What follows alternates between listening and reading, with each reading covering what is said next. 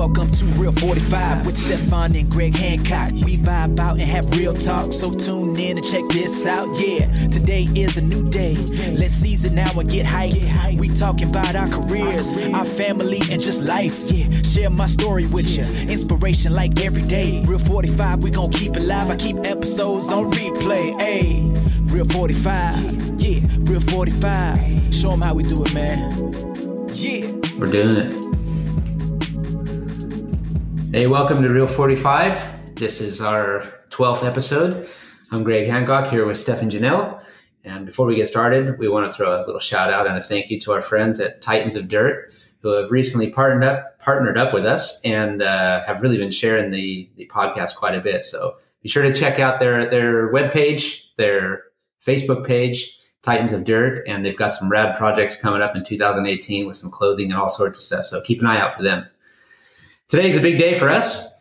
We have a very well-respected guy for numerous reasons, and also a good friend of mine now too, Mr. Joe Parsons. He's more widely known as Monster Joe in the world. So, Joe, welcome to Real 45, and good to see you, man. Haven't seen you for a while. Yeah, it's good to be here. Good to be here in California, Orange County, Costa Mesa, hanging out at the Hancock House.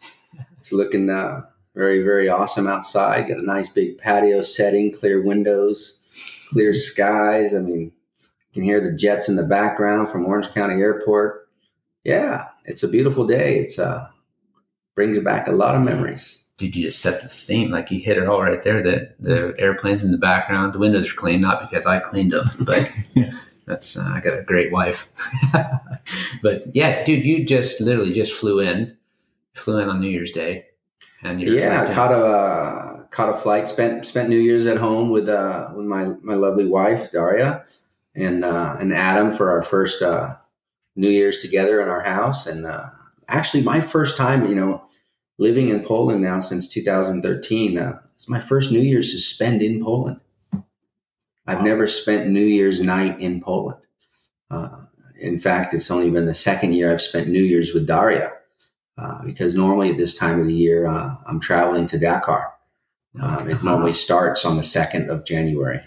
But because it's starting on the 6th of January, it actually gave me an extra couple of days to stay in Europe before I actually made my way this way. Dude, cool. So it was cool. But man, what a war zone. New Year's Eve in Poland. Jesus. Fireworks. We loved our fireworks. Holy moly. I mean, they're shooting off from every imaginable farm you can imagine, every flat floor. It just looks like a war zone. Like, wow. Big time. Pop, pop, pop, pop, pop, pop. Yeah.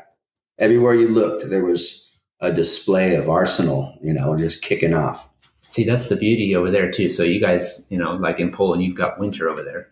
Southern California doesn't have winter. So you got winter, you got wet grounds, and you got a lot of farmland and stuff around your area too. So they can fire off and not have to worry about a fire. Oh, I don't think those elements were of concern. They had some sort of It was going to be lit, and it's going to go and make boom. Whether it's dry, wet, snowing, windy, don't matter. It's going off. It's going off, and I got a big bucket full of them to back that one up. How much fireworks did you buy? Actually, I lit 4 sparklers. 4. Yeah. Oh, you went large. Yeah. Me and Daria really did the simplicity thing. The Christmas tree, the Christmas lights on the house were just laser driven. It takes 5 minutes to plug them in. Instantly, boom, there you go. There's Disneyland for you. We got it. And so then we just we enjoyed New Year's with is there 2 sparklers that we lit that burned for not too long, and then we enjoyed a nice bottle of Dom Perignon in the jacuzzi. Oh, beautiful! But why would you need any of your own fireworks anyway? Yeah, I know. We just walked out on the patio and it was lit up like a light bulb. It was like woohoo! That's cool. Do they have like a special tradition in Poland, like we have at when the clocks turns to 12? Mm-hmm. Like in Spain, they have the 12 grapes, I think, and here they have this New Year's ball that. I'm sure there is, and my wife would probably be upset if there is, and I don't really know about it. Right. But I would imagine that there is, like in every country, some kind of tradition. We toasted, we stayed up, we called her brother, we called her mother and father, and just kind of kept it low key. That's right. So you guys had New Year's on your own. Just yeah. Nice. We didn't go out. We stayed up to midnight. We actually watched on Netflix Dave Chappelle. Oh, Yeah, and Daria never knew who he was, so that was kind of cool. Actually, And then we watched 1980 live, Richard Pryor from Long Beach. nice. Nice. You're definitely bringing her into the American American history. And probably we're in bed by 1:00, and then got up in the morning, had breakfast, and then hopped in the car and drove to Warsaw, and then flew from Warsaw to here. Arrived here last night about 8:30 at night, and by the time I think I got to my mom and dad's, it was closer to midnight. Dang, that's a heck of a trip. Yeah, it's not so bad, I mean, No, but I mean, you land, and like you said, then you got to go pick up your car, and then you got to drive. You flew to LA, right? I flew into LA, had someone pick me up, drive me to Lake Elsinore, grab my truck from Lake Elsinore, and then drove up to Garden Grove, and then Dang. I think I got home at midnight. But it was good. It was fine. I slept for 6 or 7 of the 12-hour flight, had a good meal, watched a couple, I watched Chips, the movie. Yeah. How was it? Was Bruce on there? No, Bruce wasn't on there. No, but it is kind of funny. And then I think I watched 3 episodes of Big Bang Theory. Right. So the Chips, the movie, how was that compared to the series? Was it? Nothing like it. Pretty funny though, in a way, I guess, considering the environment and where I was at, it worked. Right. No, that's perfect. That's good. But anyway, you're here. You're in California for a Yeah. short time, and then you're headed off to Dakar. Yeah, I'm here just for pretty much the duration of the day. Right. And then leave tomorrow out of LAX at about 1:30. Fly direct into Lima, Peru. It's about 8.5-hour flight. Arrive into Lima just after midnight. I'll get picked up from the airport and go to the hotel. Check in, wake up by 8:00 in the morning, and have a team briefing at 8. And then we start our team process of final steps of registration and entry into the 2018 Dakar. Right. And that process we will as a team of say 38 participants. Keep in mind, everybody in the team is considered a participant, whether you're a rider, whether you're a team manager, whether you're a truck driver, whether you're a mechanic, whether you're the engine guy, the physio guy, the team doctor, the team attorneys who help find rules and regulations that monitor the race in support of us, as well as making sure the other teams aren't violating any rules that we're in a position to protest, as well as protesting a protest. There's all these rules that might be taking place behind the scenes of the actual race. So you need a staff in general, or one resource of one person, 1 or 2, or whoever, to manage that aspect of it. And that place can play a part of the strategy as well throughout, depending on what unfolds and what develops as we move along. So everybody is considered. So everybody, yeah. So I enter into the race as under a media package. Okay. Yeah. So as a sponsor, my role is to help facilitate communications and media for the team, which then obviously our brand capitalizes on the content of that, and we can leverage it back into our advertisements. Where some teams and sponsors might just sponsor a team, but actually don't really go there to support the team, adding value. So when we look at, how do we sponsor any of these events, whether it's speedway or off-road racing or action sports, we also have to allocate resources to help communicate what's going on, into various channels. That's non-traditional, your social channels or some of your bigger broadcasters these days than your traditional, even though you still have to find a balance of both. When we typically sponsor someone, there's more than just a financial investment. There's more than just putting our logo on that entity. There's actually a process behind it on, okay, we're going to go do that. Now we need to allocate, photography. We need to allocate story writers. We need to build up this of what we're doing with this individual, of which then the individual also benefits from it, because his sponsors that are not maybe as active will get communicated via our channels in an organic way. Yeah. So there's different levels. So obviously we take the bigger approach on certain programs like Dakar, where we are the naming of the team, where it's the Monster Energy Honda team, which is the HRC factory rally team, which is 100% built and, developed in Japan. And then there are various outlets that help facilitate the racing team and strategy of it. So, like in Honda, like in our case, the engines, the development of the bike, all of that has been done in the HRC Honda Racing Corporation factory in Japan. And then Johnny Campbell here in America, he represents Honda North America. So he's heavily involved in the back end with HRC on durability testing of the vehicle itself. The bike needs to have durability testing constantly. And so with the California deserts being here so easily accessible within a few hours, you can be in the California desert testing, whether you want to go to sand dunes or hard packed or river washes or mountain passes. We have a variety, I think, that exists right out our backyard. And it's easy for Johnny to, for Honda to ship in a bike, go and run this, test this, and they put all kinds of different type of analytics built into the bike, so they can extract all of that data and learn from what that part or what that thing that they're testing or working with. And then they can just fly in on the riders, from the various countries that they ride from.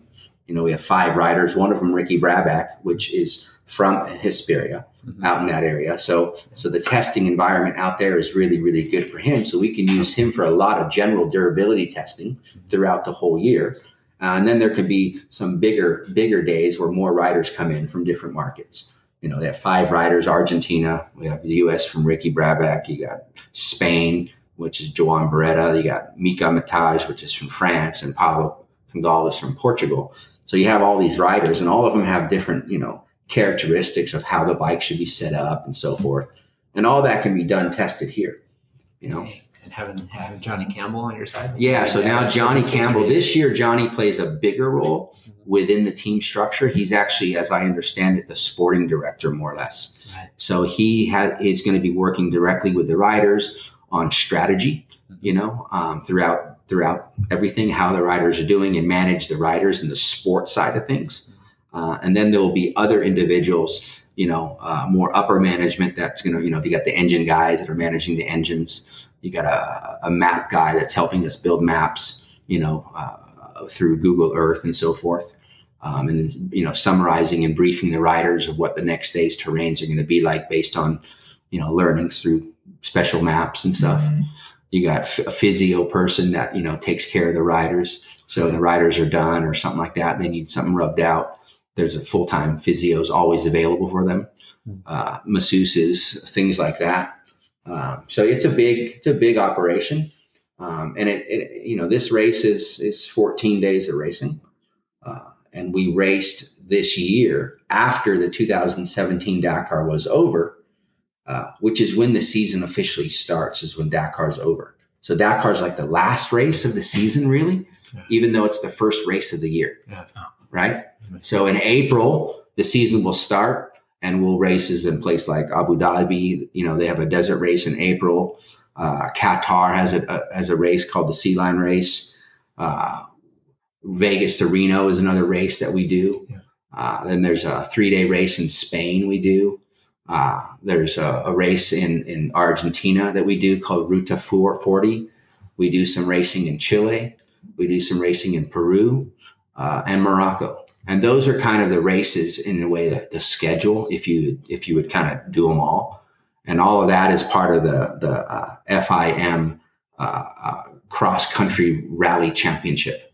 Right. Yeah. And we use those races to collect data. Yeah. For durability and testing. So when you add up all those races throughout the year, it might be 25,000, 30,000 kilometers that we've raced.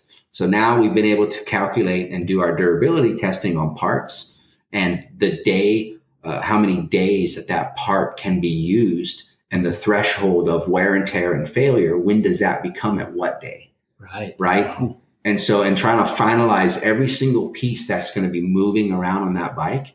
And so we know then when we go to Dakar, the brake pads are good for 4 days, right?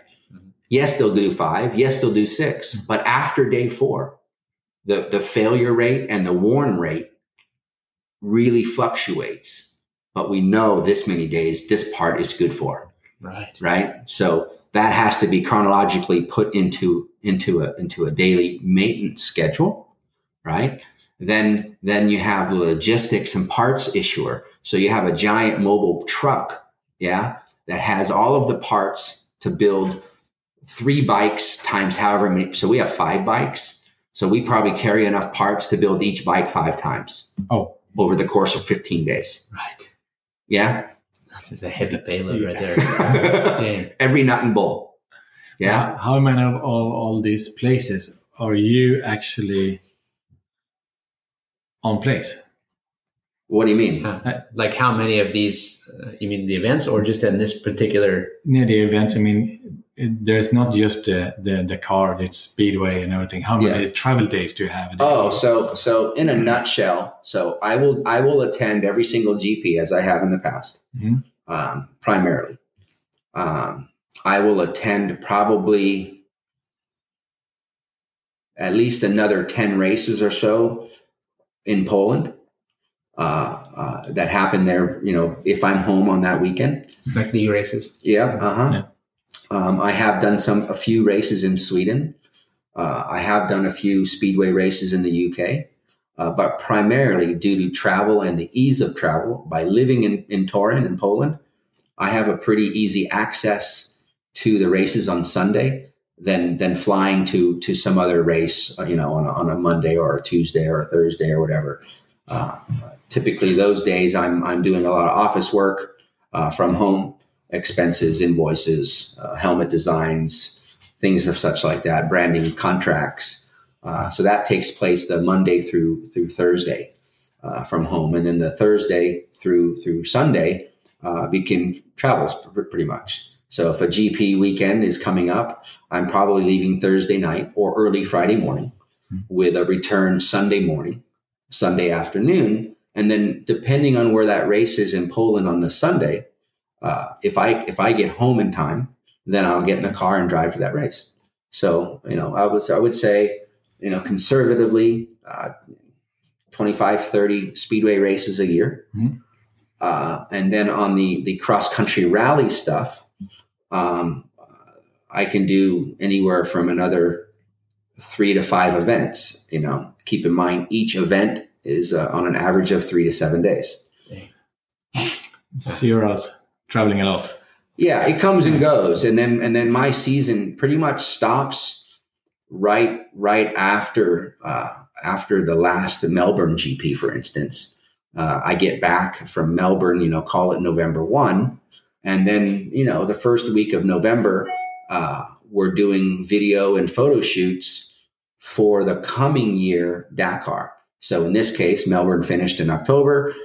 I was home on November 1st. On the morning of November 2nd, I flew to Barcelona and we did video and photo shoots of 3 days to promote the 2018 Dakar because that starts in January. So we have to have all that collateral done, all of the posters, signing cards, all of the themed elements that we take from that shoot need to be put into all those pieces, all the press packs, all the press releases, all the headers, all the graphics that take place, all have to be built in November. So that by time December, January comes along, those things have already, started being used. It's a lot more that goes into it than what people just see. And then, pretty much after, I would say November 22nd, all of the vehicles get driven to France, into the port there in France, in Le Havre, and then get on a giant ferry. And the organizers rent a giant ferry that will move, as many vehicles that everybody is bringing. And that probably is about 700, 800 vehicles that go on this one boat. And that, One boat. So, everything, all the competitors that are from Europe, all the service trucks, all of the organizers' vehicles, the rescue vehicles, And that includes like the Monster, like your our big MAN 6x6, any support vehicles, things like that. So something happens with this one boat. But see, it's through the organizers. So so that's why you would want to use it. A little more security. Obviously all insured and things of such. If that boat's late, then the race obviously gets pushed back a couple of days because it's the organizer's fault. But if you decide to ship on your own and you're late, you're late. You're late, right? Yeah. So everybody pretty much uses the organizers program, and then all that stuff gets taken out of port in Lima, Peru. Today and tomorrow. So it took that long, shipped from November 22nd, and they're taking it out of port today and tomorrow.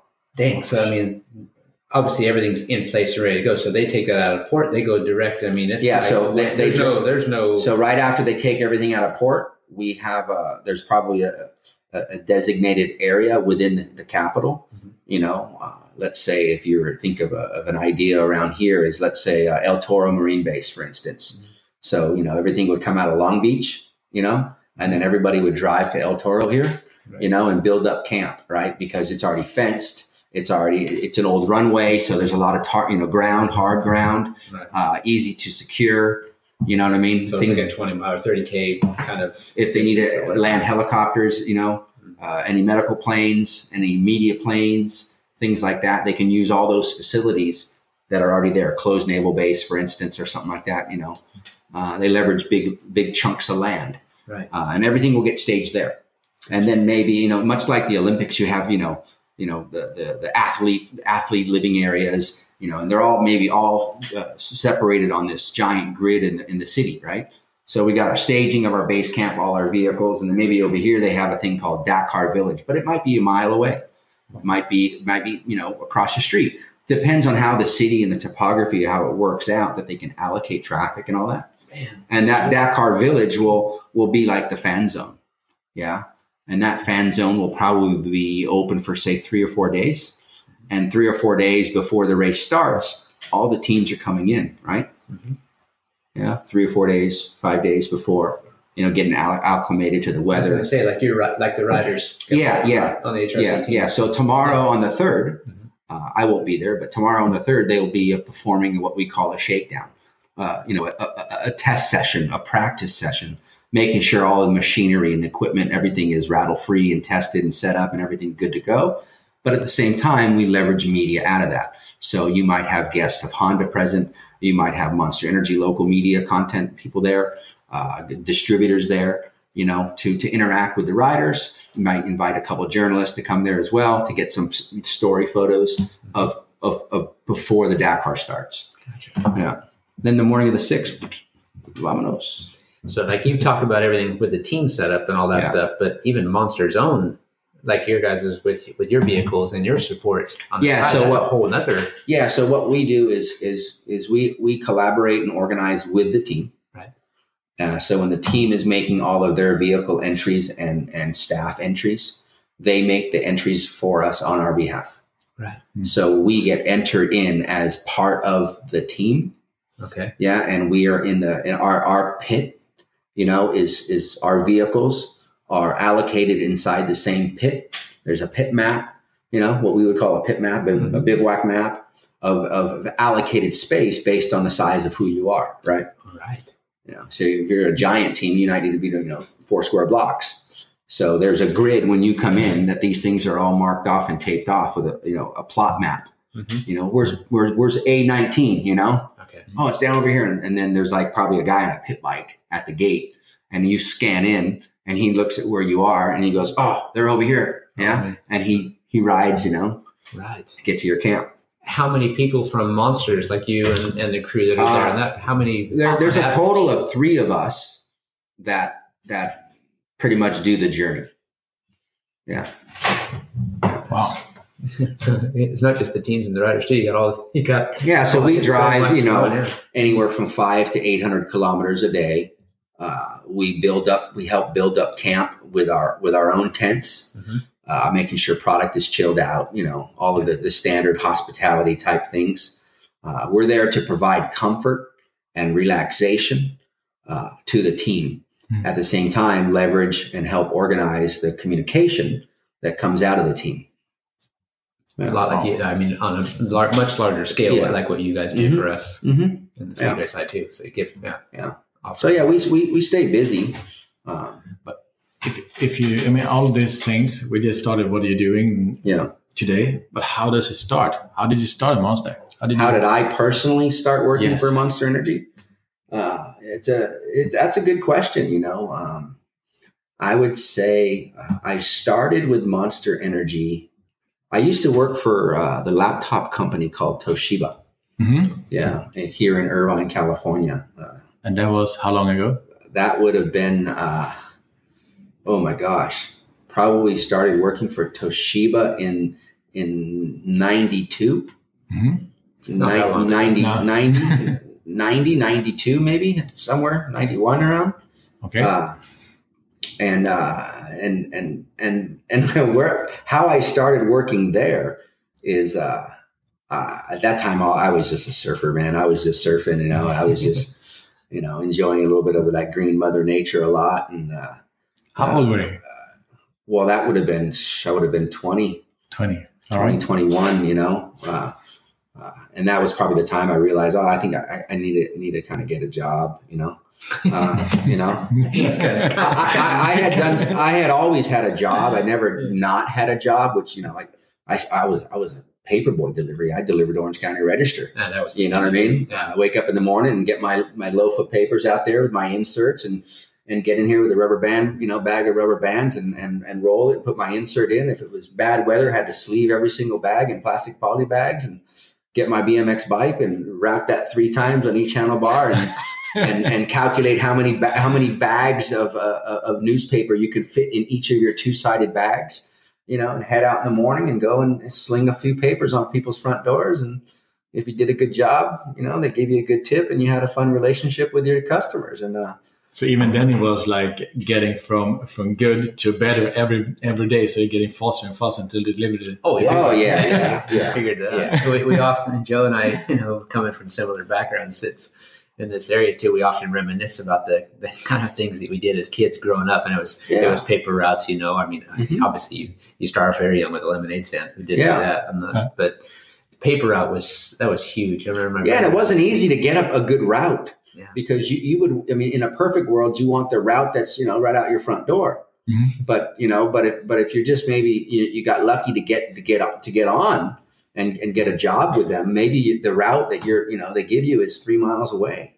Oh, what I mean? So you got to be able to facilitate that correctly. So you might go, oh, wow, that's just too far. It's not going to work for me. You know what I mean? But you might get one that's closer to you, or you take that one and then you get closer to you in time and you get more senior. So you get a better route. But the only way you're going to get a route is if someone leaves. And they would drop like bundles of papers off in your front, like in your front yard or in your driveway or whatever in the morning, big stacks. Then you had to carry it in and you had to open them up and, like you said, roll them up, put the rubber band around them. Put the weekly advertiser in. Oh, you have to do all this. Yeah, that's what I mean by the insert. So there might be a weekly advertiser, that's running a special this week at Subway sandwiches, whatever coupons are in there. Yeah. And so then that's another stack, right? Oh, so you had to do that by yourself. So like take the insert, put it in, roll it up. You roll them up. And then if it was looked like maybe it's raining, maybe it's bad weather or it's going to rain. So then you have plastic bags that you got to roll the paper, right? Put the rubber band around it and then put that in the plastic bag. So that when each one. Well, sure. All right. Yeah. Yeah. So, you had to have everything delivered by say 9:00 in the morning, right? And your papers might get delivered at 2:00 in the morning. And you got to be at school by 8:00 in the morning. Oh, so you learn the work ethic. You want to make sure you get your bundles going the minute that they're dropped, right? Yeah. So if he comes at 2:00 in the morning and drops them off, grab them, do them all, and get everything all ready and prepared, and then I could chill or go back to sleep or whatever. and I knew it took me 45 minutes to do my route. Yeah. So at 7 o'clock, I was done by 7:45, back at the house. How'd you get your morning stir session in? Well, because I didn't have to deliver every day. Gotcha. I wasn't stupid. I didn't take the everyday delivery guys, Yeah. So I think I had to deliver like for you. You just did like subcontracting. It was like 2 or 3 days a week, that you delivered.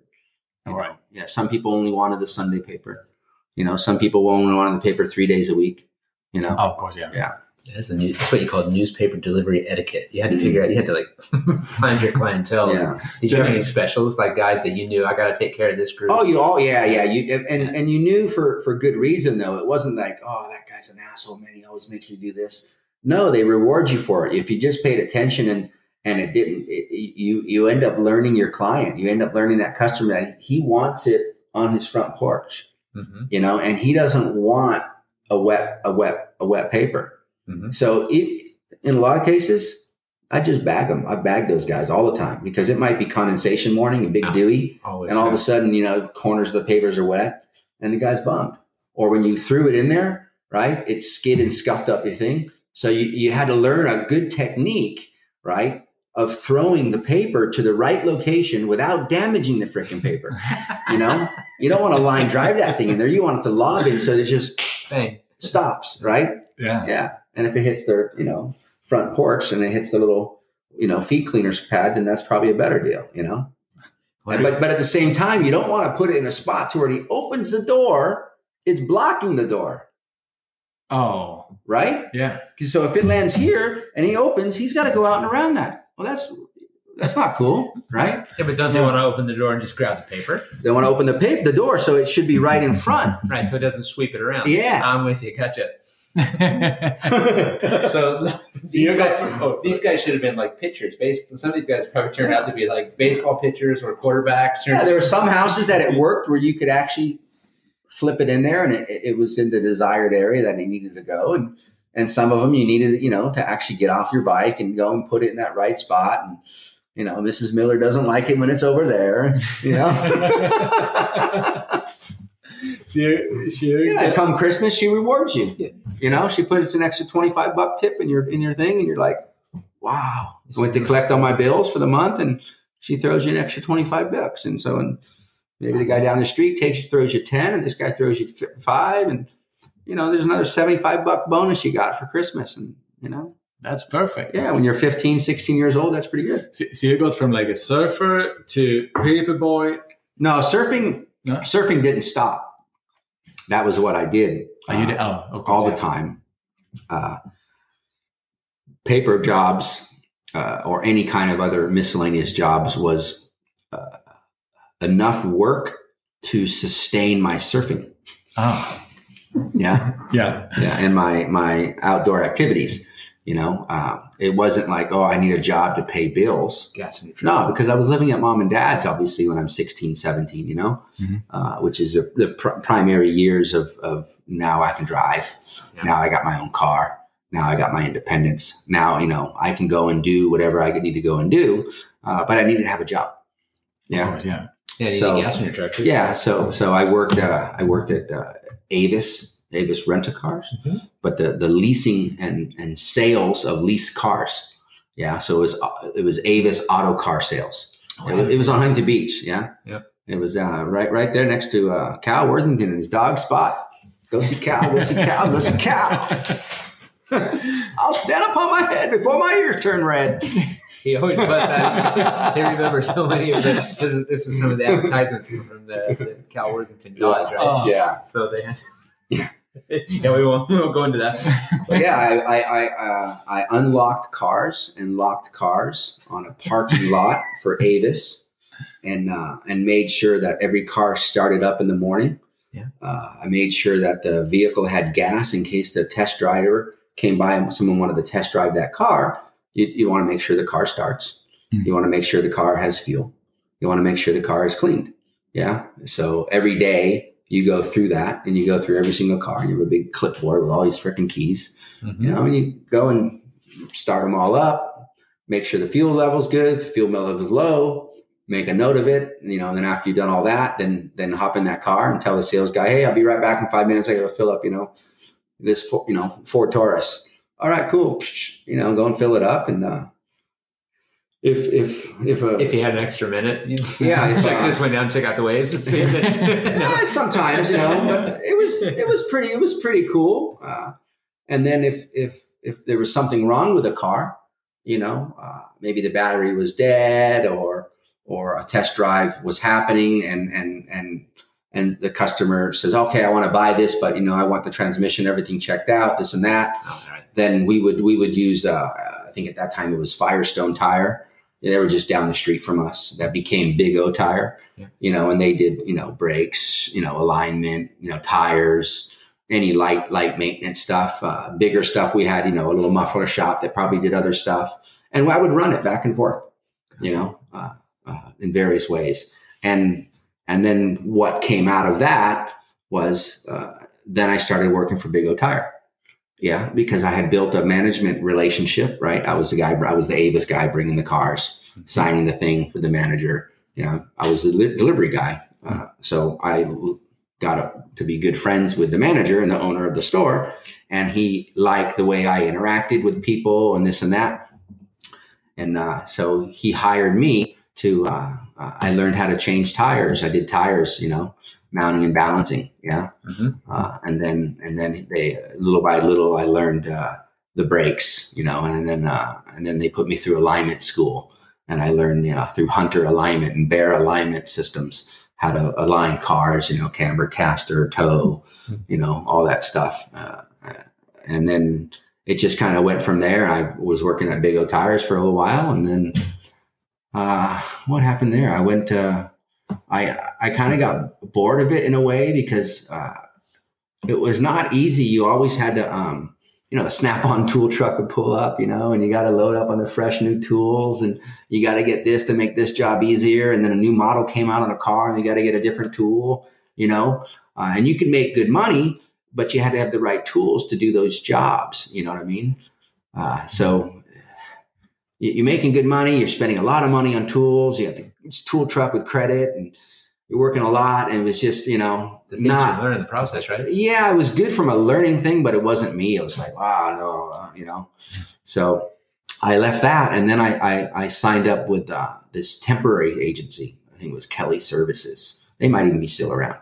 I remember that. And just put my name on a list. You give them what your interests are. You give them what your background is. What are you willing to do? What are you not willing to do? A minimum amount per hour that you want to get paid. And then when jobs that fit your criteria come up, they call you. They say, hey, we have a job for you tomorrow morning. It's at Toshiba. Can you meet at 8:00 in the morning here's the address. Yeah. Okay. How many days is this for? It's a 3-day, I think, but it may continue. Yeah. All right, good. So I'll go there. I went there, and if you remember the old laptops, they had the trackball off the side. Yeah. Yeah, the Toshiba trackball, they clipped on there. Apparently that polyurethane ball was defective in all of their units that were in the warehouse that were boxed. Oh. So all these units had to come, get unboxed, take that mouse out, twist that little plastic pop thing off to take out the ball, put a new ball, twist the thing back on, put it back in the poly bag, then put it back in the box, seal it up, and put the factory tape back on it and go. No. Yeah. And there's like, That's how you started. And there's like 15,000 people out there, 15,000 units that need to be reworked. Oh my God. Right. Yeah. And so there's like 10 people in line, and this guy's opening, this guy's taking this, and before it gets to the 10th guy, right? you know what I mean? It's all back. Right. Yeah. And you're doing that for 8 hours a day for 3 days. Yeah. And then that job ends, and then another job comes up, and then the guy says, hey, these are the guys that worked with us in the past, and we really like their working, so when we post jobs to Kelly as an employee, mm-hmm. We only want it to be interested to these people. Yeah. Oh. So all of a sudden you have a company like Toshiba that typically gets the same people coming mm-hmm. for work, because those are the people that they've requested from previous jobs. And I became one of those regulars. So whenever work came up at Toshiba, I was on the list of a kind of say a priority. And I would get a call and they say, hey, we have a job at Toshiba. You know how to drive a forklift? Do you have a forklift license? No, I don't. Oh, sorry. This job is for that. Right. Fuck. So I got this one job where it was like unloading sea containers, you know, and helping build pallets of computers. So I did that for a while. And then the guy that I was always reporting to at Toshiba, I can't remember the guy's name, obviously liked my work ethic. And he just said, hey, you know how to drive a forklift? I said, no, I don't have a forklift license. He's like, man, we had a lot of need for that stuff. And he's like, yeah, I tell you what, I'll put you through forklift classes. We'll certify you. Yeah. So just here, go talk to this person and they'll, you know, and so I went to this, I think it was Clark forklifts, Clark training or something like that, you know, and got certified. And then if any other future jobs come up at Toshiba, I'm now certified. Right. Perfect. Yeah. Yeah. More or less. Yeah. Jack of all trades. Yeah. And so I drove a forklift for a little while. And then I was driving the forklift for, I mean, you guys want to talk about this? Yes. Totally. Okay. We do. No, All the right. cool thing is like you and I, we spend lots of hours, you know, cruising, either traveling or hanging at your place in Poland. So we start to reminisce and tell stories. Yeah. I'm learning even more about, you know, this is awesome. So yeah, it gets better. So I drove the forklift and the department that I was driving the forklift for was handling all of the returned damaged or product that was malfunctioning from factory settings. Yeah. So like say a Best Buy, a CompUSA, Ingram Micro. Yeah. They're selling a lot of laptops at the time, you know, hundreds of them. Right. And so they're purchasing thousands. Right. And they sell them to you and you have something wrong and you bring it back in. Right. And return it. And then they send it back to Toshiba. So the return department is where I was working in. Yeah. Okay. And you had, and when you receive a returned item from a CompUSA or Ingram Micro or whoever, Best Buy, they have an RMA number, a return material authorization number, right? Yeah. An RMA number, real simple in warehousing. Yeah.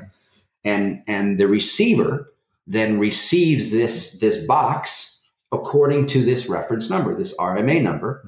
And this RMA number equates back to that account and credits that account, right, of the returned product. So their account gets credited. So you're dealing with debits and credits, right, all the time, right?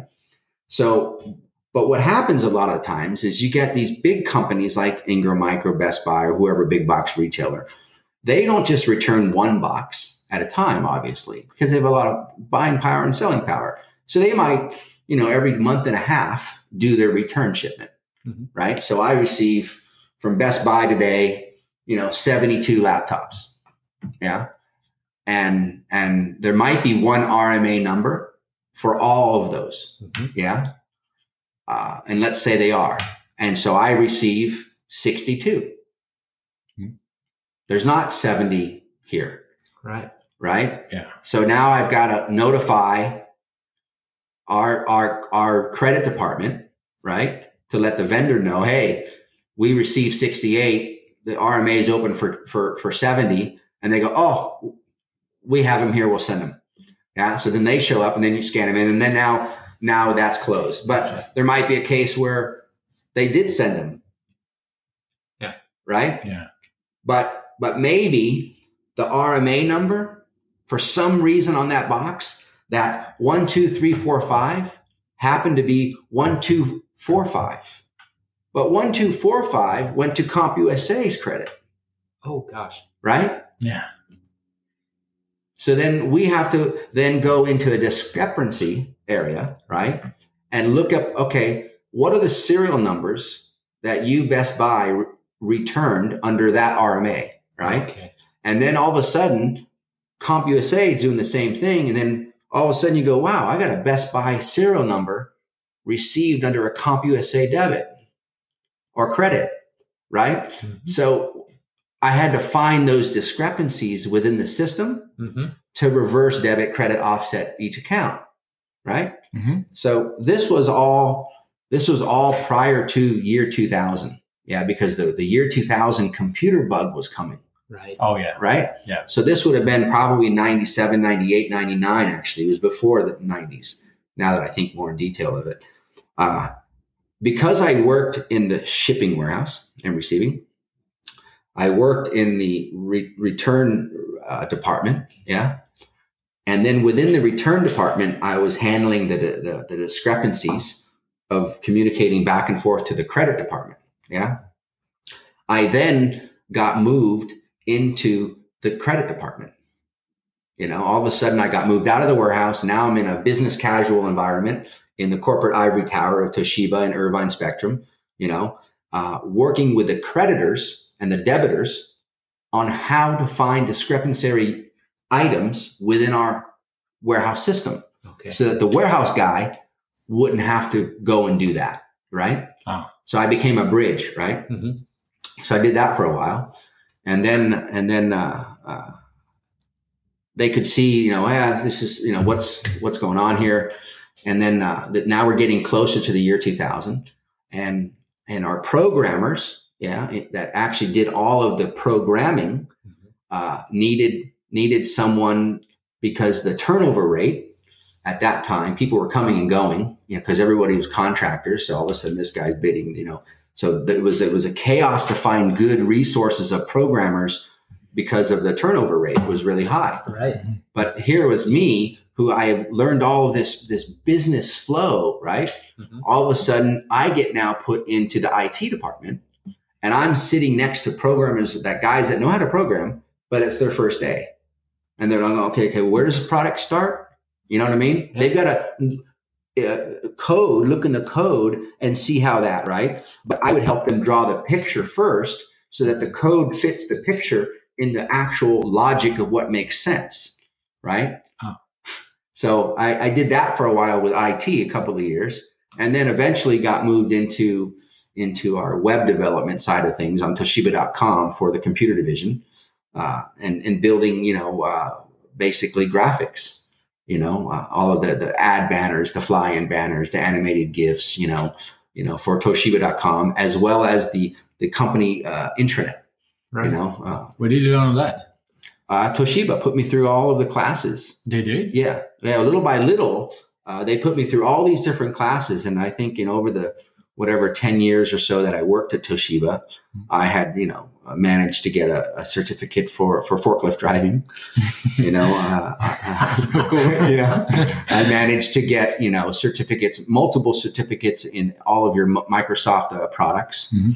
Microsoft Word, Excel, PowerPoint, things of such.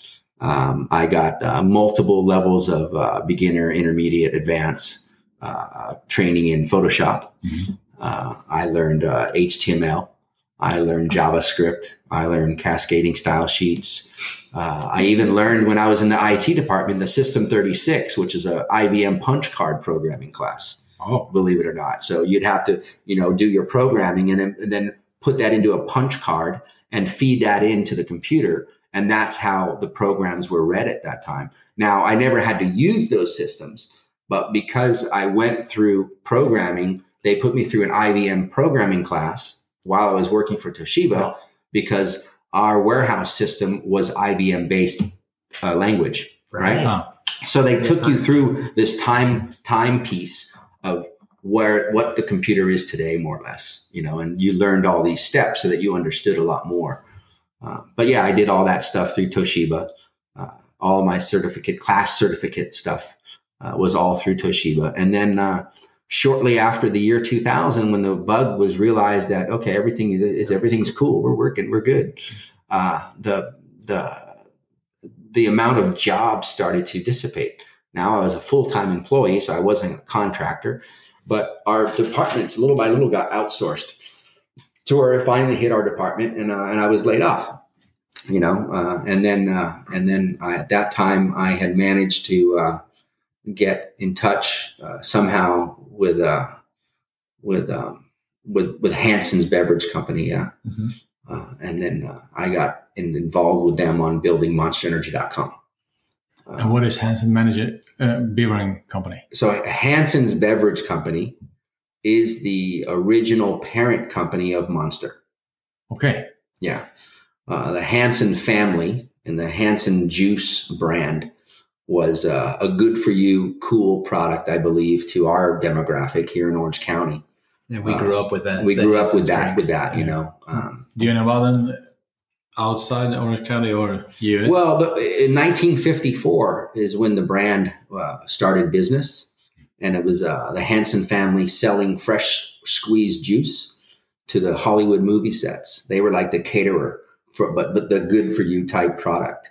Cool. Yeah, and then it built itself up, and then around in 1991, the family then sold the company to our current owners right now of the company. Mm-hmm. And then over time, Hansen's Beverage ended up developing a product called Monster Energy. And then as time moved forward, the Monster Energy brand became such a strong brand within the Hansen's company that then they felt it was a good time to change the name of the company to Monster Beverage Company. And that. And what year did Monster officially kick off? I mean, the design of it and the concept was probably designed. This was designed by Mark Hall, the president. I would say he was probably already in his mind developing this product in the year 2000. Yeah, probably is when he conceptualized, you know, what was going to be, you know, what is he going to make? Mm-hmm. And that fruition probably came to reality to where you and I can actually now buy it somewhere in 2002. Right. 2002. Yeah. Mm-hmm. So 2 years he was. Yeah. And you were with the company at? Officially 2002. 2002. Yeah. So you've been there for I came as a contractor in around September of 2001. And what was your... My job was to help launch monsterenergy.com. Wow. Yeah. So I was like the web manager for that. It was my first role there.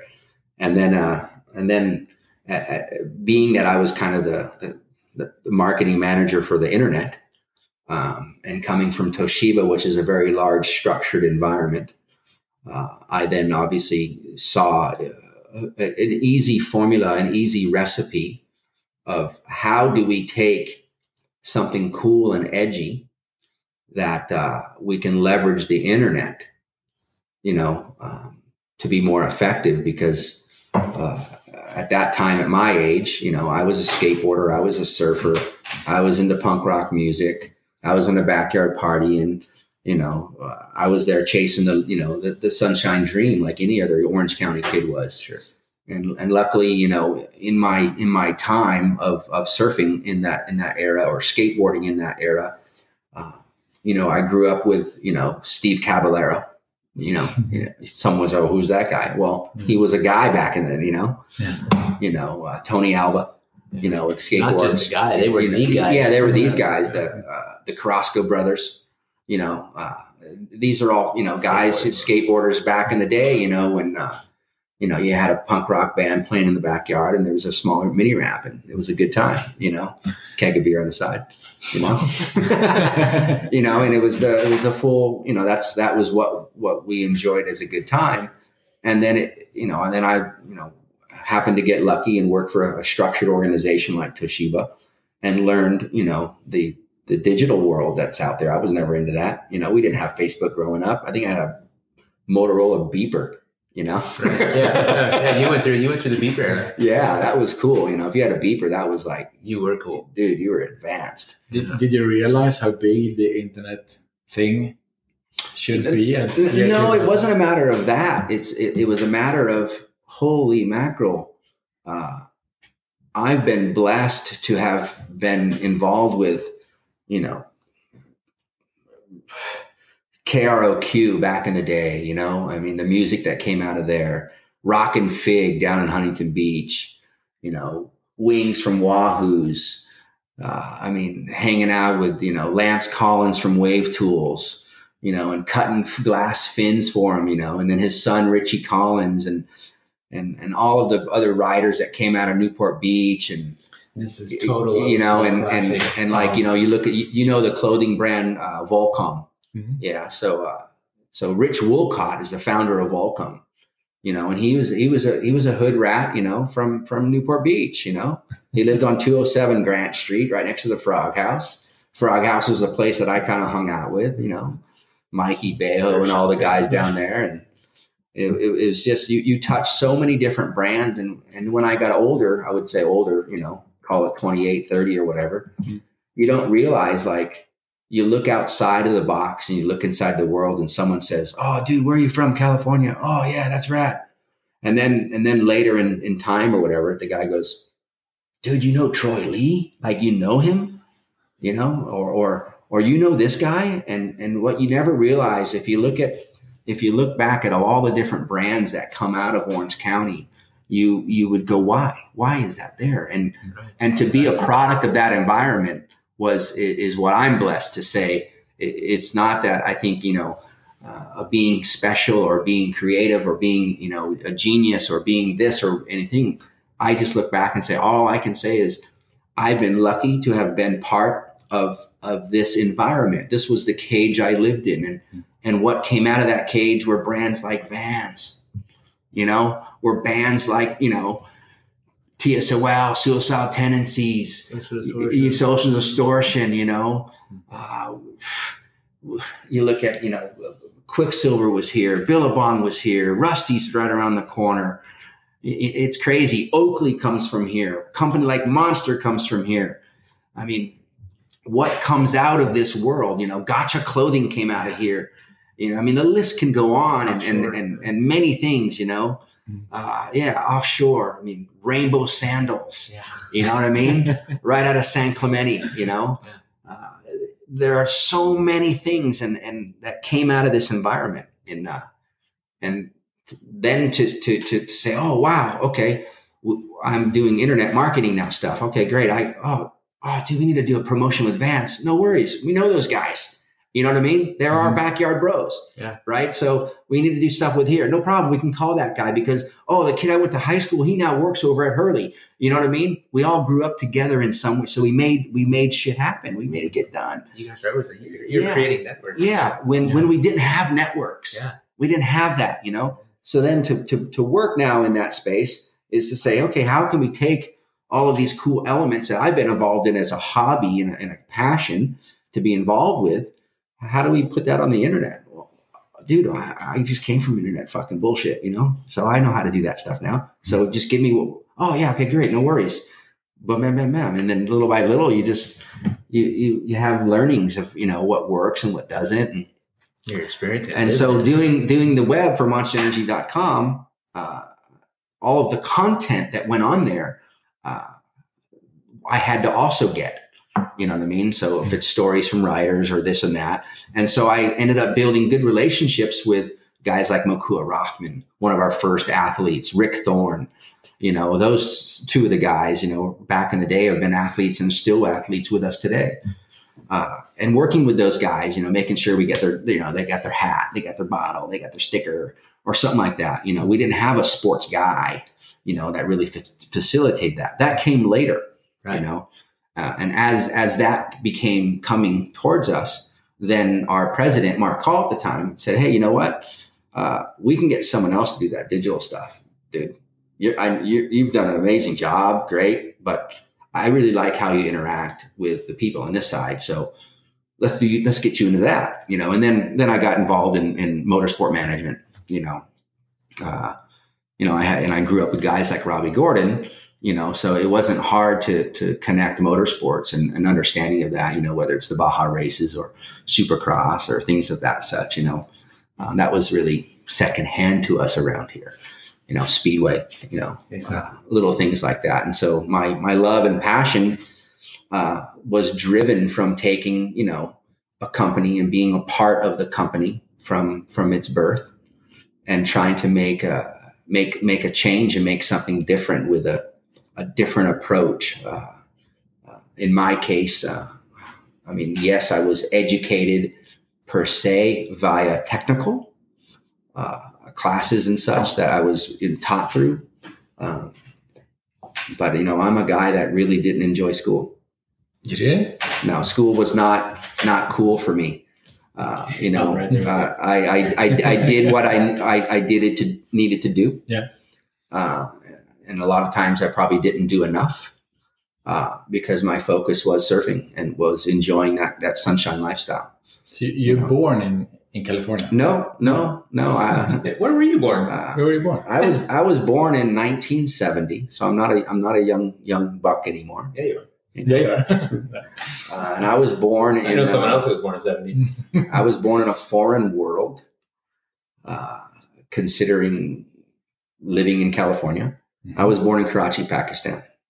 Oh, Yes, believe it or not. how? My father worked for the government, so he was stationed where American embassies were located in different parts of the world at certain times of the year.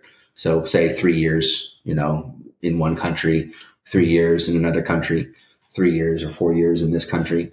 So I didn't move to Garden Grove, California until 1979. So 78, 79 is when I moved to Orange County. So you started school in Pakistani. No, I left Pakistan when probably I was about a year old.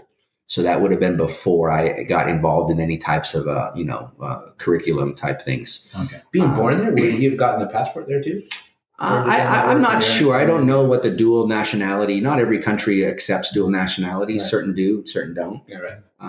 But if it was, then I could have, I guess. Yeah. But just because I was born in Karachi, Pakistan, is no different than like my son now, you know, Adam, that was just born in Warsaw. Mm-hmm. So you just have to file for certificate of birth abroad. Right. All right. I got that with my kids. Yeah, so it's not a hard process. You file that, you get a social security number, and he's an American citizen, and he's also a Polish citizen. So will have two passports, one Polish passport and one American passport. Now he has dual because his parents are Polish and American. Okay. But like in my case, where my parents were both American, why would I want a Pakistani or another foreign national passport? It wasn't really, you're that young of age. What are you going to, you know what I mean? So I think it only works if you have dual parents like you and Jenny or something like that, me and Daria, things of that nature. So yeah, after we left Pakistan, we spent probably a little bit of time, I think, in Tehran. Mm-hmm. Maybe 6-8 months or something like that. So once again, that was way before my memory. Man, you think about the time period, the time frame when he was there too. Yeah, and then in 71. Yes, 71 now. I think we moved to Kafisha, Greece. Greece. Yeah, and we lived in Kafisha, Greece for a little while. Actually, no, that was Africa. We lived in Africa in the 70s, left Africa in 74, and in 74 moved to Kafisha, Greece. And we lived in Western Africa in Liberia in the area of Monrovia. Wow. Yeah. And we were there for 3.5 years. And then we came to Kafisha, Greece. And then we left Greece, I believe, in 78. Yeah. And moved to Boston, where my mom and dad are from. And then my dad found a job after he left the government. He found a job at Hughes Aircraft. Right. Which is in Fullerton. Mm-hmm. Yeah. And that's what brought you back. And that's what brought us out to here in 79. Yeah. So then he moved all of us out here. So you remember Greece? I can remember a lot of things when I look at the pictures, and a lot of the memory, I believe, are obviously from past stories of my family and brothers talking about it more than one time. Then it comes back. And then it triggers something and it comes back. But other than that, no, I mean, you can't remember a whole lot. Oh. Brothers and sisters. There you go. Yeah. You got. I'm a family, come from 5. 5. Yeah. I have 3 brothers and a sister. So you are? I'm the youngest. The youngest. Mm-hmm. So think where all the other were born. So actually only myself and Jeff, my third oldest brother, youngest. My oldest is John, we've met. And then I got my second oldest, which is James. My third oldest is Jeff. And then my sister is Joanne. And then I'm Joseph. Yeah. All of them start by J, by the way. Yeah. So I believe Jeff is the only one that was born outside of America, and myself. Jeff, I believe, was born in Greece. So my dad had 2 terms in Greece. Yeah. Mm-hmm. He was That's there once before. Yeah. Kind of cool. I mean, your mom and dad, they took all of these kids. Yeah, They just roughly. moved around. I would believe my Yeah. my dad probably, I would say, was working abroad 17 years, roughly. No kidding. Yeah. Wow. So for 17 years, he moved his family, all over. Yeah. Are you the only one in the family now who's working abroad these days? Hey, I'm the only Or one who that has? lives abroad for sure, Yeah. and the only one that probably travels abroad the most. In work. Yeah, exactly. Well, you travel abroad more than most of us. Yeah. But that's kind of cool. So then, but you went in school here in. Yeah, my last times of school was right here in Newport. I went to Back Bay. Did you know each other when you grew up? No. No. No, we're the same age and grew up, and I had some in my homeschool at the end too. I had to register there at Back Bay. Really? So, yeah, I didn't go to school there, but I just went there to turn in the papers, get the new assignments, and go away. Yeah, I went to Back Bay for a little bit, finished my It's school. continuation school. Yeah. Basically, you can do your work from home. Basically, go to school once a week for a couple of hours. Yeah, it was good. It worked out all right. It worked out all right, but it wasn't cool. No, it wasn't. It wasn't what that worked for me at that time. No. There wasn't a thought of setting a goal, having certain studies done to fit a goal, and really methodically plan out what your career or future would bring you. That mechanism wasn't for me. I know exactly what you mean. I was living for today. Yeah. Tomorrow hasn't come yet, so I'm not worried about that. I'll cross The that teacher when I get there. always talking about things that happened and what will be good for you in the future. Yeah. Mm-hmm. They never told you what to do today. No, Yeah. that's I think that one of the most coolest things for me in general, if I look back on everything, most of the time, the people I was around were older than me. A couple years, 3 years, 5 years. same. You know what I mean? So you learned a lot in life and street smarts, depending on who you hung out with in that sense. Growing up in Garden Grove, California, back in the early 80s, we had everything thrown at us. We had the Asian gangs. We had the Hispanic gangs. You had the black gangs. You had the territorial gangs, from, Santa Ana, from Westminster, so you had the Crips, you had the Bloods. We're not too far from Compton Street, in the 70s, all the way through the 80s, 85, 89, and you look at music artists. This is where, Snoop Dogg, Dr. Dre, Exhibit, Tupac. This was what was coming out of Compton. You look at bands like Sublime, TSOL, Suicidal Tendencies. Dead Kennedys. So much stuff was coming out of areas not too far from around where we live, and that's what we grew up in. It was a lot different, but it was. We didn't think of danger. No, there was no such You know what I mean? No, yeah. We didn't think of danger. I was a 12, 13-year-old kid, and I would hop on my bike and, I would go and ride for miles, Yeah, I'd be 5-6 miles away from home on my bike. Oh, You know what I mean? Yeah. Because there's a dirt jump over there. Yeah. You know what I mean? Or over here, there's a guy that had a backyard ramp, And you had to ride on the big streets. Yeah, There was yeah. we would never let our kids do that today. No. No, you don't have any cell phones. No. Yeah. But what we did have is streetlights. So mom and dad said, you better be home before the streetlights come on. Oh, that was cool. Yeah. How do you know when they are? Oh, You knew. okay. Yeah. There was no time on that. You know what time they're going to come on at. They're going to come on at 6 o'clock, 6:02, 6:03. Yeah. So if you didn't have a watch, you better make sure you had some way to know the time. Mm-hmm. Yeah. You knew. You Yeah. know. You just knew. Yeah. Uh-huh. Yeah, you judge by the light looking over the sun going down over the horizon. And you knew that within that time, you better be close to home already. Yeah. Don't start thinking about going home 5 miles away, too late, right? Because then by the time you get home, you're busted. Yeah, you're SOL. Exactly right. Yeah. So, I mean, we did a lot of fun things, and we explored, we went a lot of places, and we BMX'd and we skateboarded, and wow. Yeah, we experimented.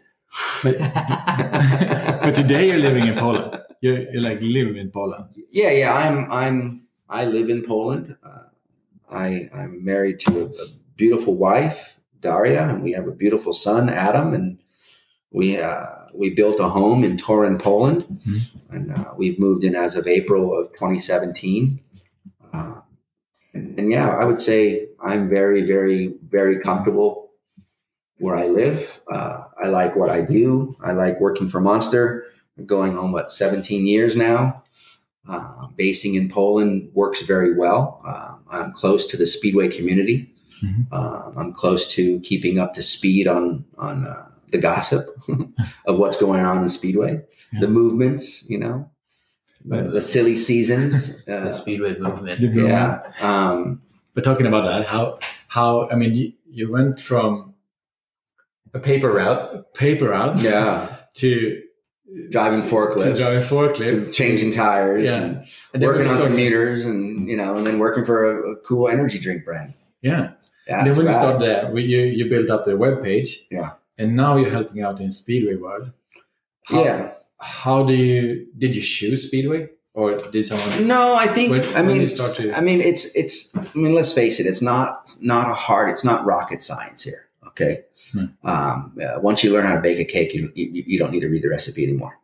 And when I say that, I think when we started working with this company, Monster Energy, and we started to build this up, and the employees and the management and the leadership clearly had a direction of where we're going to go with this. That model was developed right here in Corona, California, with the individuals like myself, amongst others, talented people that grew up in the same environments as myself, and we all walked the walk and talked the talk. And upper management gave us the right, clear direction, and we were the conduit to those communities. We were the guys that could go into those surf cultures or BMX cultures or motorsport cultures and hang out and talk the talk and walk the walk with the riders of that space. And so once we got that recipe of what works, when you go to another foreign market, you just take that same recipe, you dial in the ingredients, you change the ingredients based on the landscapes. So when you look at Eastern Europe, you go, okay, what is a cool motorsport that resonates with our brand, that's communicated quite effectively, like Supercross in America, right? So when you look at Eastern Europe, for instance, the Nordics, that one sport obviously is soccer. Yeah. Right. That's but that's not us. At least it's not us for right now. Not to say that soccer isn't cool. Soccer's cool. That's great. It's just not a category that we're in, maybe one day we will, maybe not. So you look at Speedway, and Speedway is golf. Well, no, we're not in the sport. No, it's an athlete, but it's kind of cool. And that is the same way we I think is a good way is to get involved with individuals in other sports than getting involved in the sport itself. Maybe the sport's too mainstream. Maybe it just doesn't fit our marketing scheme or whatever it may be. So anyway, Speedway was a category that was cool, motorsports. We had it here in Costa Mesa. I had a relationship with Bruce Penhall at this time now. And it's just our CEO, when he had sent me over to Europe, basically said, hey, look at Speedway. I think that's pretty big in Poland and Eastern Europe. And so I looked into it. And I called Bruce, and Bruce had mentioned me, Greg, and that's how our paths probably connected in 2011 or so, roughly. Oh. Yeah. That was when we first connected. Mm-hmm. And a lot of that came through Bruce and so forth. And then it just kind of made more sense to get involved at the GP level, however we can, And so I had managed to get a contact into IMG BSI, and we ended up, being able to negotiate a comfortable commercial deal. That's worked out, I think, great for us. It's worked out great. Well, I would hope to say the fans are happy with what we've done for the sport. Some fans are not happy with how much maybe success we've had with it. We've been very blessed, with the success of it. But I would, attribute that really to the fans in general that are receptive to our brand in their space, in their sport. And so it's been a great relationship, and it's an ongoing relationship. And how do you see the future? What can you do more for the sport and that you can gain from it too? I think there are limits and thresholds to what you can and cannot do. And then there are tweaks and balances that you can make, providing that the environment is receptible to that. There are a lot of rules I think you might want to change as a rider. There's a lot of rules that you might want to change as a fan. And not always everybody's going to be pleased. And a lot of the changes, might be positive towards one fan, but negative towards a majority, or vice versa. So you have to just kind of tweak and balance, I think, to find out what's going to work. And some of the things that, I'd like to see, especially within the GP aspect of it, is more onboard cameras, more fan interaction. For sure.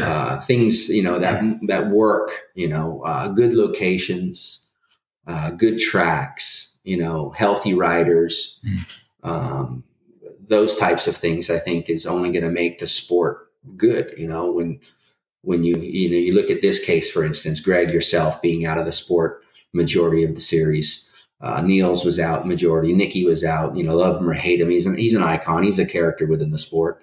That obviously affects ticket sales.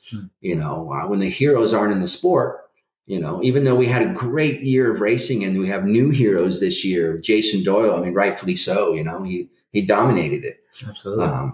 But at the same time, you want the current heroes to be there to help sell tickets and build it up. And some sports don't retain that. Some sports retain that. And that's a balance of what you have. Having healthy riders, whether it's a rider that we endorse or our enemy or our competitor. Mm-hmm. I think it's always good to have healthy riders.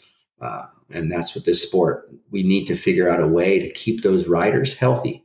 So that's a change, when you go back, what would I see the changes is some way, to not take away from the racing. Mm-hmm. We always want to keep it, fast and dangerous and on the edge, because that's what it's all about, For sure. I want to smell that engine. I want to see the rubber burn. I want to see, I want to see the crashes. Yeah. I want to see the trials and the highs and the lows and, the controversial aspect, And have a little dirt in here at the end of the night. And have a little dirt in here at the end of the night. Yeah. But most and foremost, I want to see a bunch of healthy riders.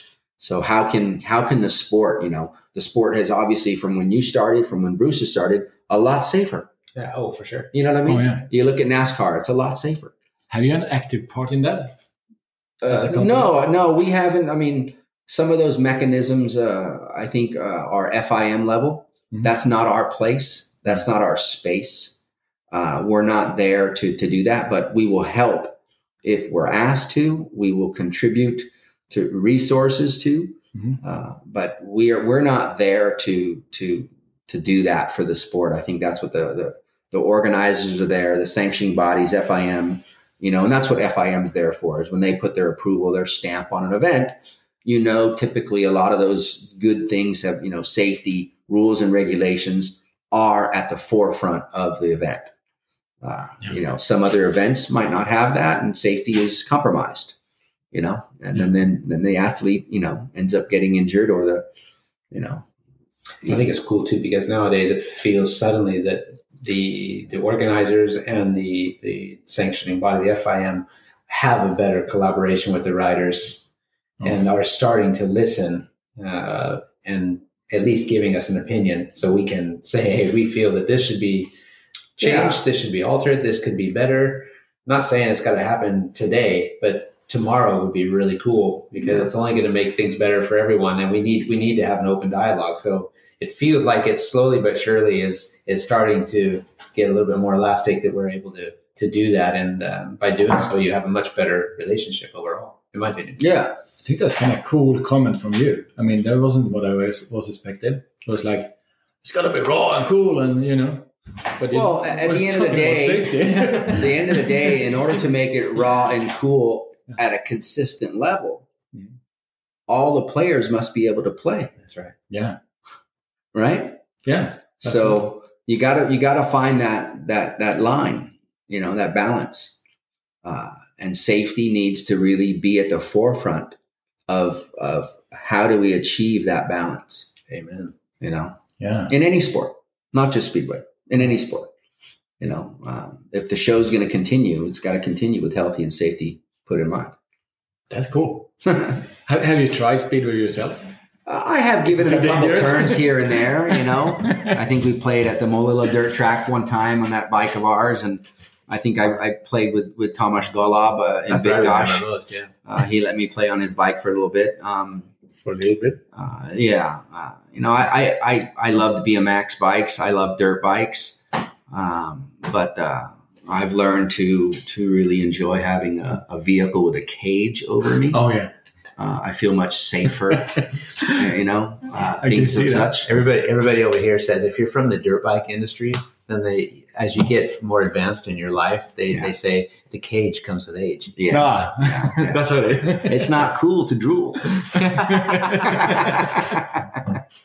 So I would say I prefer, you know, off-road type. All right.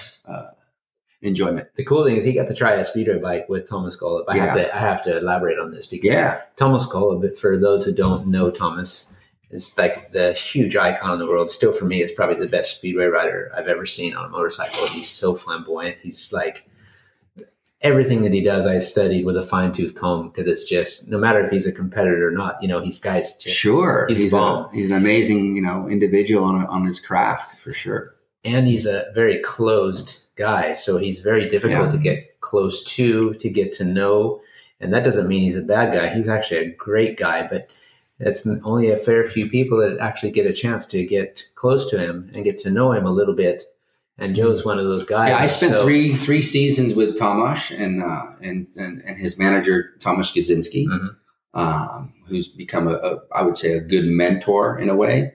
To bounce ideas and questions off, specifically within the Polish community of Speedway, the politics and all that stuff that get involved, and work with them for 3 years. We were a big sponsor of Tomasz's.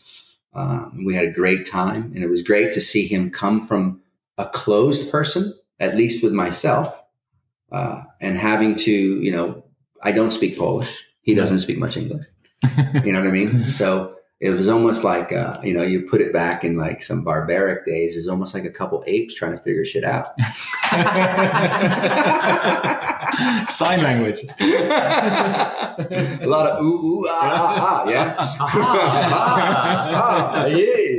Yeah. So it was the modern ape dance, you know. Yeah. It was good, you know. We figured it out, and in the end, you know, that door opened up more and more, and you might have noticed it, him doing, you know, hanging out with us, the more signing sessions, you know, and a little bit of his personality coming out little by little. It was cool to be part of that. And one of those moments was, you know, him pushing me on his, you know, his bike in Bydgoszcz, where he's from, at the Bydgoszcz track. He's in his Kevlars and steel shoe. I'm in my Vans. Of course. And you had his helmet on. Yeah, I had a helmet on. Yeah. Had my Vans, some jeans. No gloves. No gloves? No steel shoe. But you have a helmet anyway. I had a helmet, yeah, absolutely. No gloves, no elbow pads.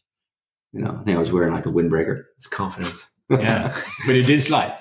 You get it to... Not particularly, no. I was just a matter of, I think I went around the track maybe 3-4 times and felt the acceleration, you know, on the straights, and then backed her off in the turns, and then kicked it up on the straights and backed it off in the turns.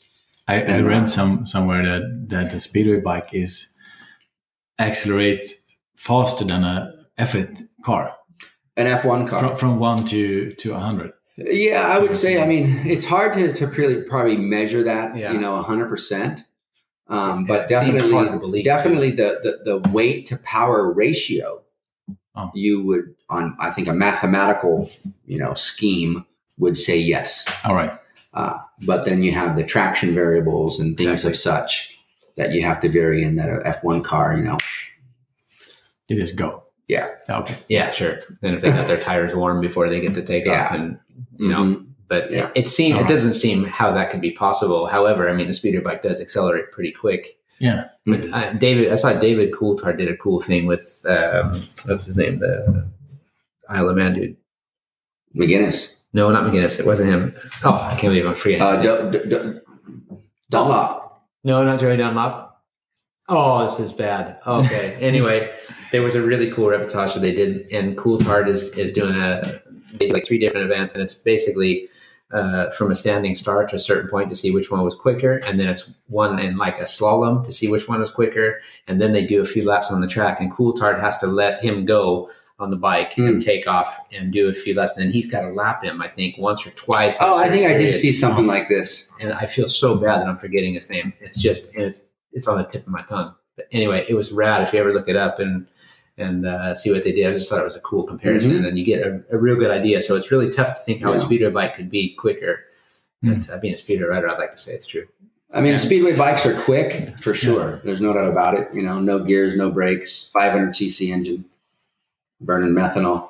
Yeah. So it looks cool. Yeah, it's cool. Yeah. Turn right and go left. Doesn't make sense at all, right? At all. No. Yeah. So, well, you know what? I mean, we realized that there is somebody behind Monster Joe, and there's a Joe Parsons, and you heard it all from Joe's mouth. Yeah. And we had another question for you, but I don't think it's going to work because he pretty much answered that question. Yeah. We had one final question. We were going to give you like 45 seconds. Mm-hmm. We have a segment, maybe you've heard it. I don't know if you've heard it before, where we ask you like as many questions, random questions as you can within 45 seconds. Yeah. But we wanted in 45 seconds for Joe Parsons to tell everybody something we didn't know about him. Yeah, and I've told you a lot so far, huh? In 45 seconds. I mean, in 45 seconds that someone doesn't know much about or didn't know about me. Okay, 45 seconds. Let's see. Are you ready? Hang on, we gotta get the timer. We have to do this in 45 seconds. We have to follow the guidelines. Yeah, the guidelines. If we don't do it, we're like bad. 45 seconds or less. 45 seconds or less. To tell all you listeners out there something you haven't that you don't know about me, and we haven't discussed this already. Yeah, and this is something we don't know about Joe Parsons, not Monster Joe. Okay. Exactly. Yeah, well, I didn't become Monster Joe until I started working for Monster. So anything prior to Monster was not Monster Joe. Right, exactly. Sure. Yeah. You ready? Yeah. Let's start.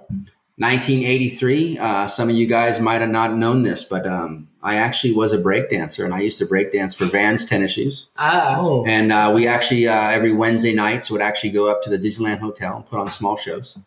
And then randomly also I'd be down at Big John's Hall in Compton and hanging out with all the individuals that did the breakdance right around probably, if you remember the movie Breaking. Breaking? Yeah. There's a breakdance movie that was out, and that's what I did. Wow. Cool. Say no more. Dude, I need 45 seconds. That was cool. Great answer. Yeah, Nope. Can we see some proof on that? I'm a bit rusty at these days. Yeah. Anyway, hey, Joe Parsons, Monster Joe. Yeah. Thanks for giving us some time, and we enjoyed. I always enjoy rapping with you, but now Stefan got to know you, and I think all the people that are listening to this, they get to know a little something more about you. So we're stoked that you would give us that time. Well, it's an honor to be here, and hopefully everyone enjoys the words of what we spoke about, and make sure if this you guys can follow us on the Dakar journey that's coming up. Dakar.com is probably an easy site you can go to. Okay. I think one of the big sports networks here in the U.S. NBC Sports, I think they cover a 1 hour show every day. starting from January 6th through January 20th. We'll be in Lima, Peru. Then we'll make our way into Bolivia, into the capital La Paz, where we'll end up in Argentina in a town called Cordoba on the 20th. And then we'll pack it all up and then make our way back home. But it's an amazing journey to follow. We have an American rider, Ricky Brabec, who's one to watch, and which would be great to represent Stars and Stripes in a big rally like the Dakar. As we know from you, this is a big year, right? So, yeah, this is the 40th celebration of the Dakar Rally. This will be my 9th Dakar attending. So for me, it's definitely become a way of life. I plan all year long for the Dakar. I get ready for the Dakar all year long. We race in various countries all year long, planning and preparing and understanding logistics and what works and what doesn't. Packing your clothes, all that stuff. You have to get pretty efficient, when you're on the road that many days, and you got to make sure everything's going to be clean and fresh. In this type of a race, this is the Formula One racing of off-road. So we are partnered with Honda as our primary partner. Honda is a big corporation. They run a very, very smooth operating, product environment type shift. Honda products are a polished premium product. So our work environment on a daily basis has to represent the cleanliness of that organization and that brand. Obviously the same as Monster. So everything has to have a place. Everything has to be efficient. Everything has to be clean. You're working on greasy, dirty motorcycles, but the floor isn't greasy and dirty. That's cool. But and the best way to follow you guys is the easiest way is going to be Dakar.com.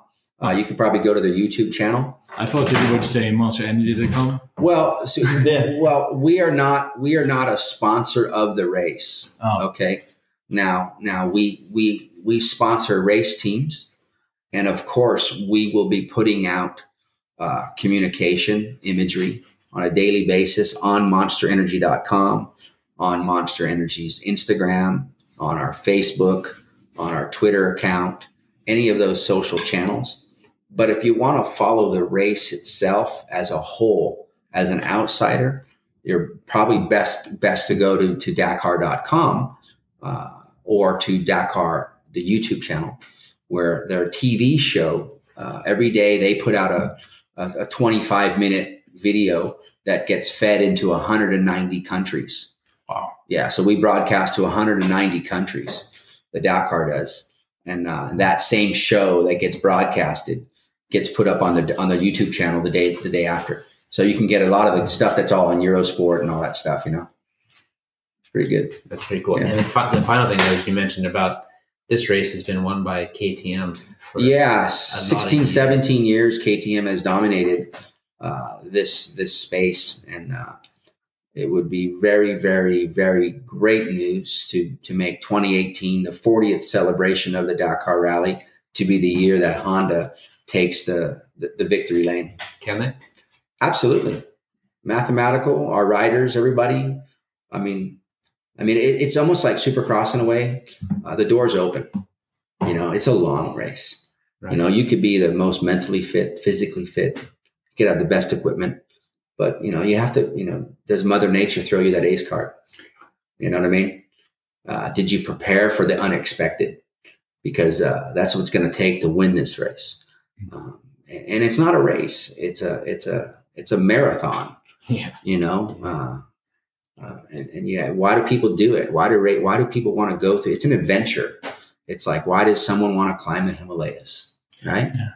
Right. There's a bug up there. Yeah. And that bites you. Yeah. And it keeps bringing you back. You enjoy that bite. That's where you unleash the beast. And that's Dakar is the journey, the adventure, the logistical planning that goes involved. It's more than a race, and what you learn from it. In some cases, you can plan better in your own life. You can organize things easier because you've got the whole kitchen sink got thrown at you, Yeah. Yeah. But your whole life story you just told us was all about that what you started with, and all the different things you have to do to learn how to be timely and organized and to get to that point, so you can see why you're the guy doing the job today. So I'm very blessed. I'm very grateful every day. I'm very, very grateful to be a kid coming from Orange County, not the formal education that a lot of people might have. I didn't excel in that department, but I guess where I was very fortunate is to be where I am today, and to, have my roadmaps have crossed certain individuals, and you take pieces from that, and luckily for me, those pieces became a puzzle. That's it. Life lesson. Yeah. Joe, safe travels, man. Yeah. Happy New Year. Yeah. Thank you. Stay successful. Absolutely. We'll keep doing what we're doing. You got it. See you soon, bro. Welcome to Real 45 with Stefan and Greg Hancock. We vibe out and have real talk, so tune in and check this out. Yeah, today is a new day. Let's seize it now and get hype. We talking about our careers, our family, and just life. Yeah, share my story with you. Inspiration like every day. Real 45, we gon' keep it live. I keep episodes on replay. Hey, Real 45. Yeah, Real 45. Show them how we do it, man. Yeah.